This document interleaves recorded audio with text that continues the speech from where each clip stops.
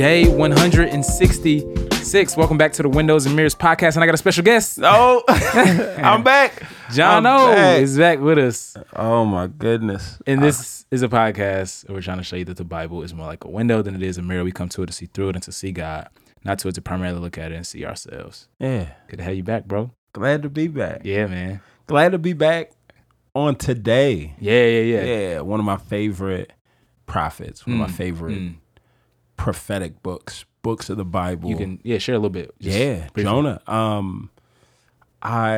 So it's like, you're getting ready to preach Sunday in church. The first sermon that I ever preached at Blueprint Church, January 3rd.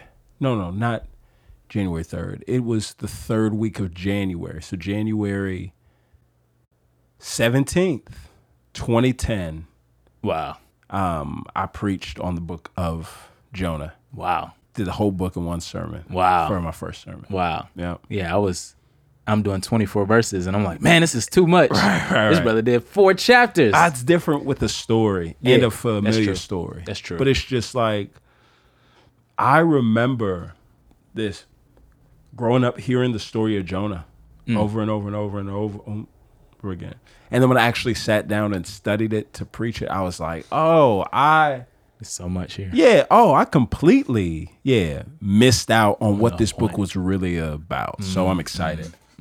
Yeah, no, that's interesting, bro. Yeah, Jonah is different in a lot of ways because we were actually talking about this yesterday with somebody over lunch after church. He's the exact example of what not to do. What not to do. Right? Like, he is a negative example in the text. And I just think that's interesting that the Bible gives us so many different pictures of what faithfulness looks like, what God doesn't just say the same exact thing over and over again. Yeah. Do this. Yeah. But he gives us different narratives to kind of communicate different and beautiful truths. What's Jonah. interesting is even the other prophets' names are mean beefy stuff. Yeah. And Jonah's name means kind of like flighty. Yeah. Right? Yeah. Dove. It's the same word. Yeah. Yonah. Yeah. So here, man, it's interesting because he's an earlier prophet.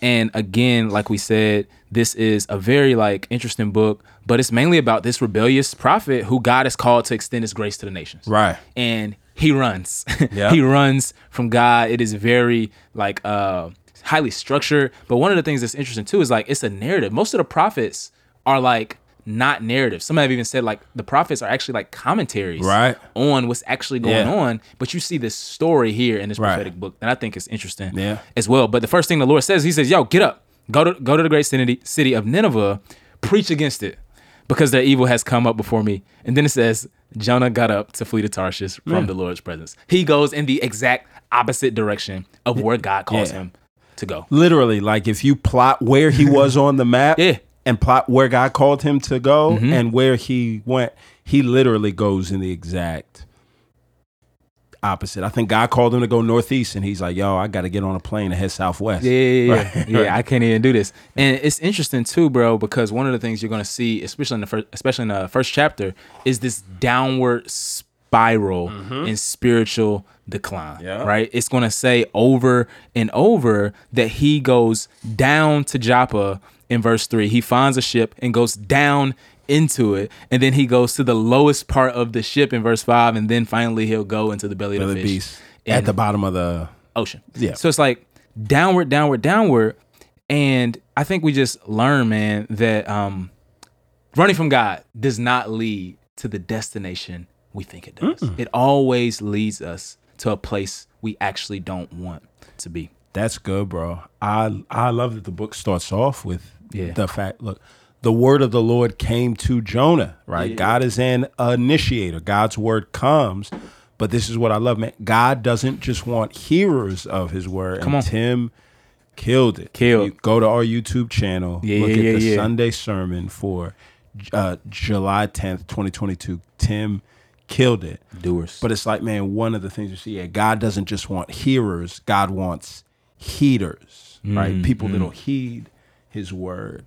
And disagreeing with God's call is never an excuse for disobedience to his call. And Jonah runs trying to flee from the presence of the Lord. And you can't outrun from God's presence any more than a dog can outrun its tail. Yeah. And what we see is after that, God ain't just gonna let him alone, right? God's gonna chase him, right? And so, I mean, I'm getting ahead of myself, but one of the things that you do see is like, this is where the whole book is gonna be important, because you're gonna see how Jonah rationalizes disobedience to God. And it's not necessarily because of bad theology. Jonah's doctrine is going to be right. Jonah's going to predict what God wants to do. So he has this right theology, but this right theology placed in a heart that's apathetic, that's not compassionate, right? The theology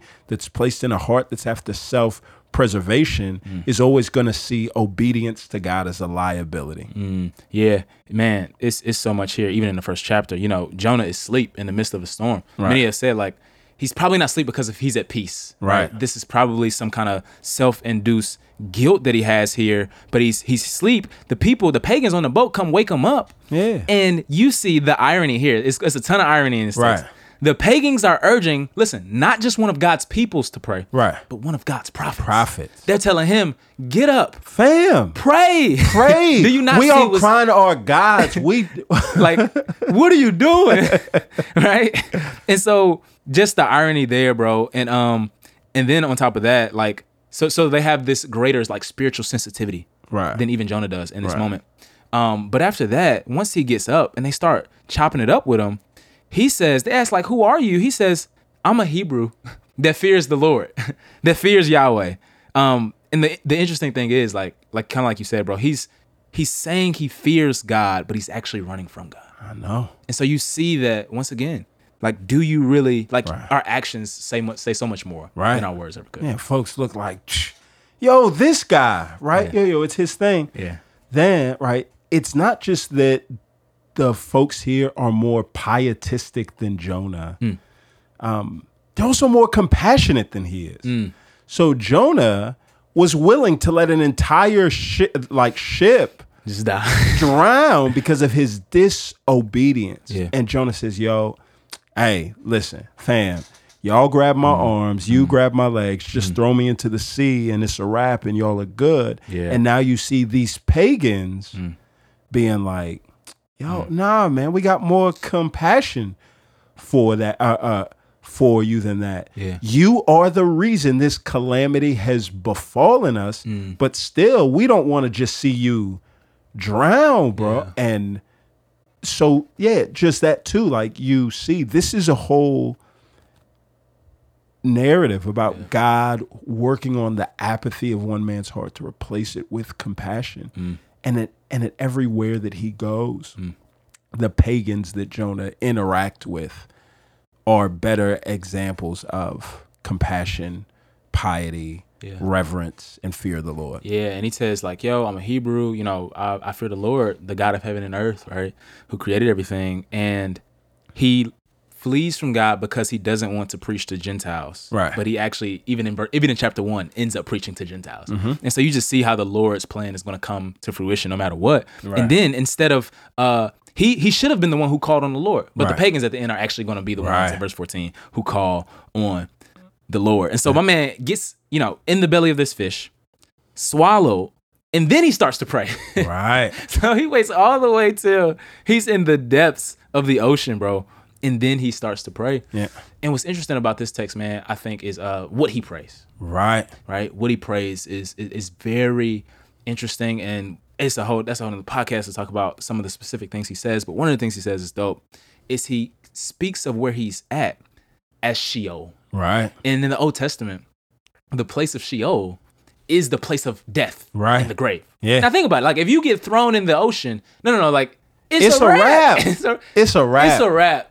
It's So you see that God was the one who appointed the fish, the text Right. says, to swallow him. So you see Right. God's hand over everything. But I just think it's interesting that the fish swallows him back up. He says salvation belongs to the Lord. Right. So he gets actually saved in a sense. Right. He gets swallowed. He gets vomited back onto the land. And you see this kind of like a death to resurrection of this Right. prophet. Yeah. And from that death and resurrection, you have preaching to the Gentiles. Right. The same thing happens in the life of Jesus Right, Christ. right. Jesus is actually even going to say, like, no. In the same way Jonah was in the belly of the Son fish. of Jonah? Yeah. Nah, fam. This is what I'm about to do. This is real tea right here. Right. He's like, no. In the same way he was in the belly of the fish 3 days, 3 nights, the Son of Man is Right. going to be in the belly of the fish 3 days, Yeah. 3 nights. So much so, he raises from the grave. Then the apostles go out and preach the Right. gospel to the Gentiles. So Yeah. you see this kind of pattern Right. even here. Yeah. God's provision, God's grace Yeah. working through this rebellious prophet. Yeah. Yo, this is the thing too, right? That for those of us that have been familiar with the story, it's as I grew up in church, I heard it. Jonah ran from what God had called him to do, found himself in the belly of the fish, and he prays, God, I'm sorry, just give me one more chance. Jonah doesn't say that. Jonah's not saying, God, I did wrong, give me a chance to redeem myself. Jonah is about to drown. God saves his life by this fish. Sure. And chapter 2 is a prayer of repentance, thanking God for what he did. Jonah doesn't have any clue that the fish is going to spit him up so that he could do what he does. So chapter 3, the interesting thing that you see is this. Chapter 3 starts off like chapter 1 did. Yep. Now the word of the Lord came to Jonah. Yeah, they parallel. And God says the same thing. Yeah. And Jonah gets and he starts to walk and to preach. And man. the crazy thing is it says this. It's a 3 days journey to get across. But after the first day, everybody's like, yo. So it's like this, bro. Like, you see God multiplying the effects of obedience. Jonah didn't even have to go all the way, and you see a people that seem to be humble and hungry and ready. Bro. And bro, at the end of that, the angels are rejoicing. Because folks repented.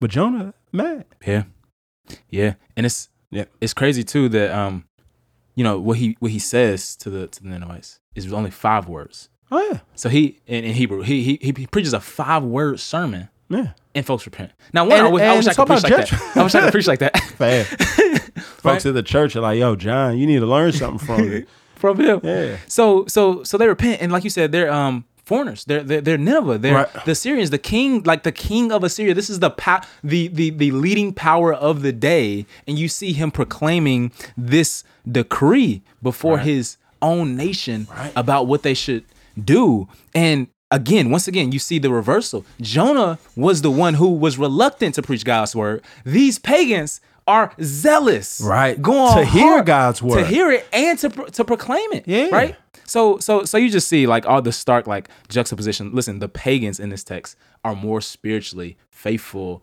mature, and perceptive than even God's prophet in this text. I just think that's wild. That'll mess with your theology a little bit. And there's a chapter 4. When I heard the story and I grew up, the story ended with, Jonah got another chance, and he preached in that. He was that dude. No. Look, the angels in heaven are rejoicing. Yeah. The only person mad here is Jonah. Right? And bro, he's like, yo, God, man, I knew you was going to do this. I knew it. And do you know what he does, bro?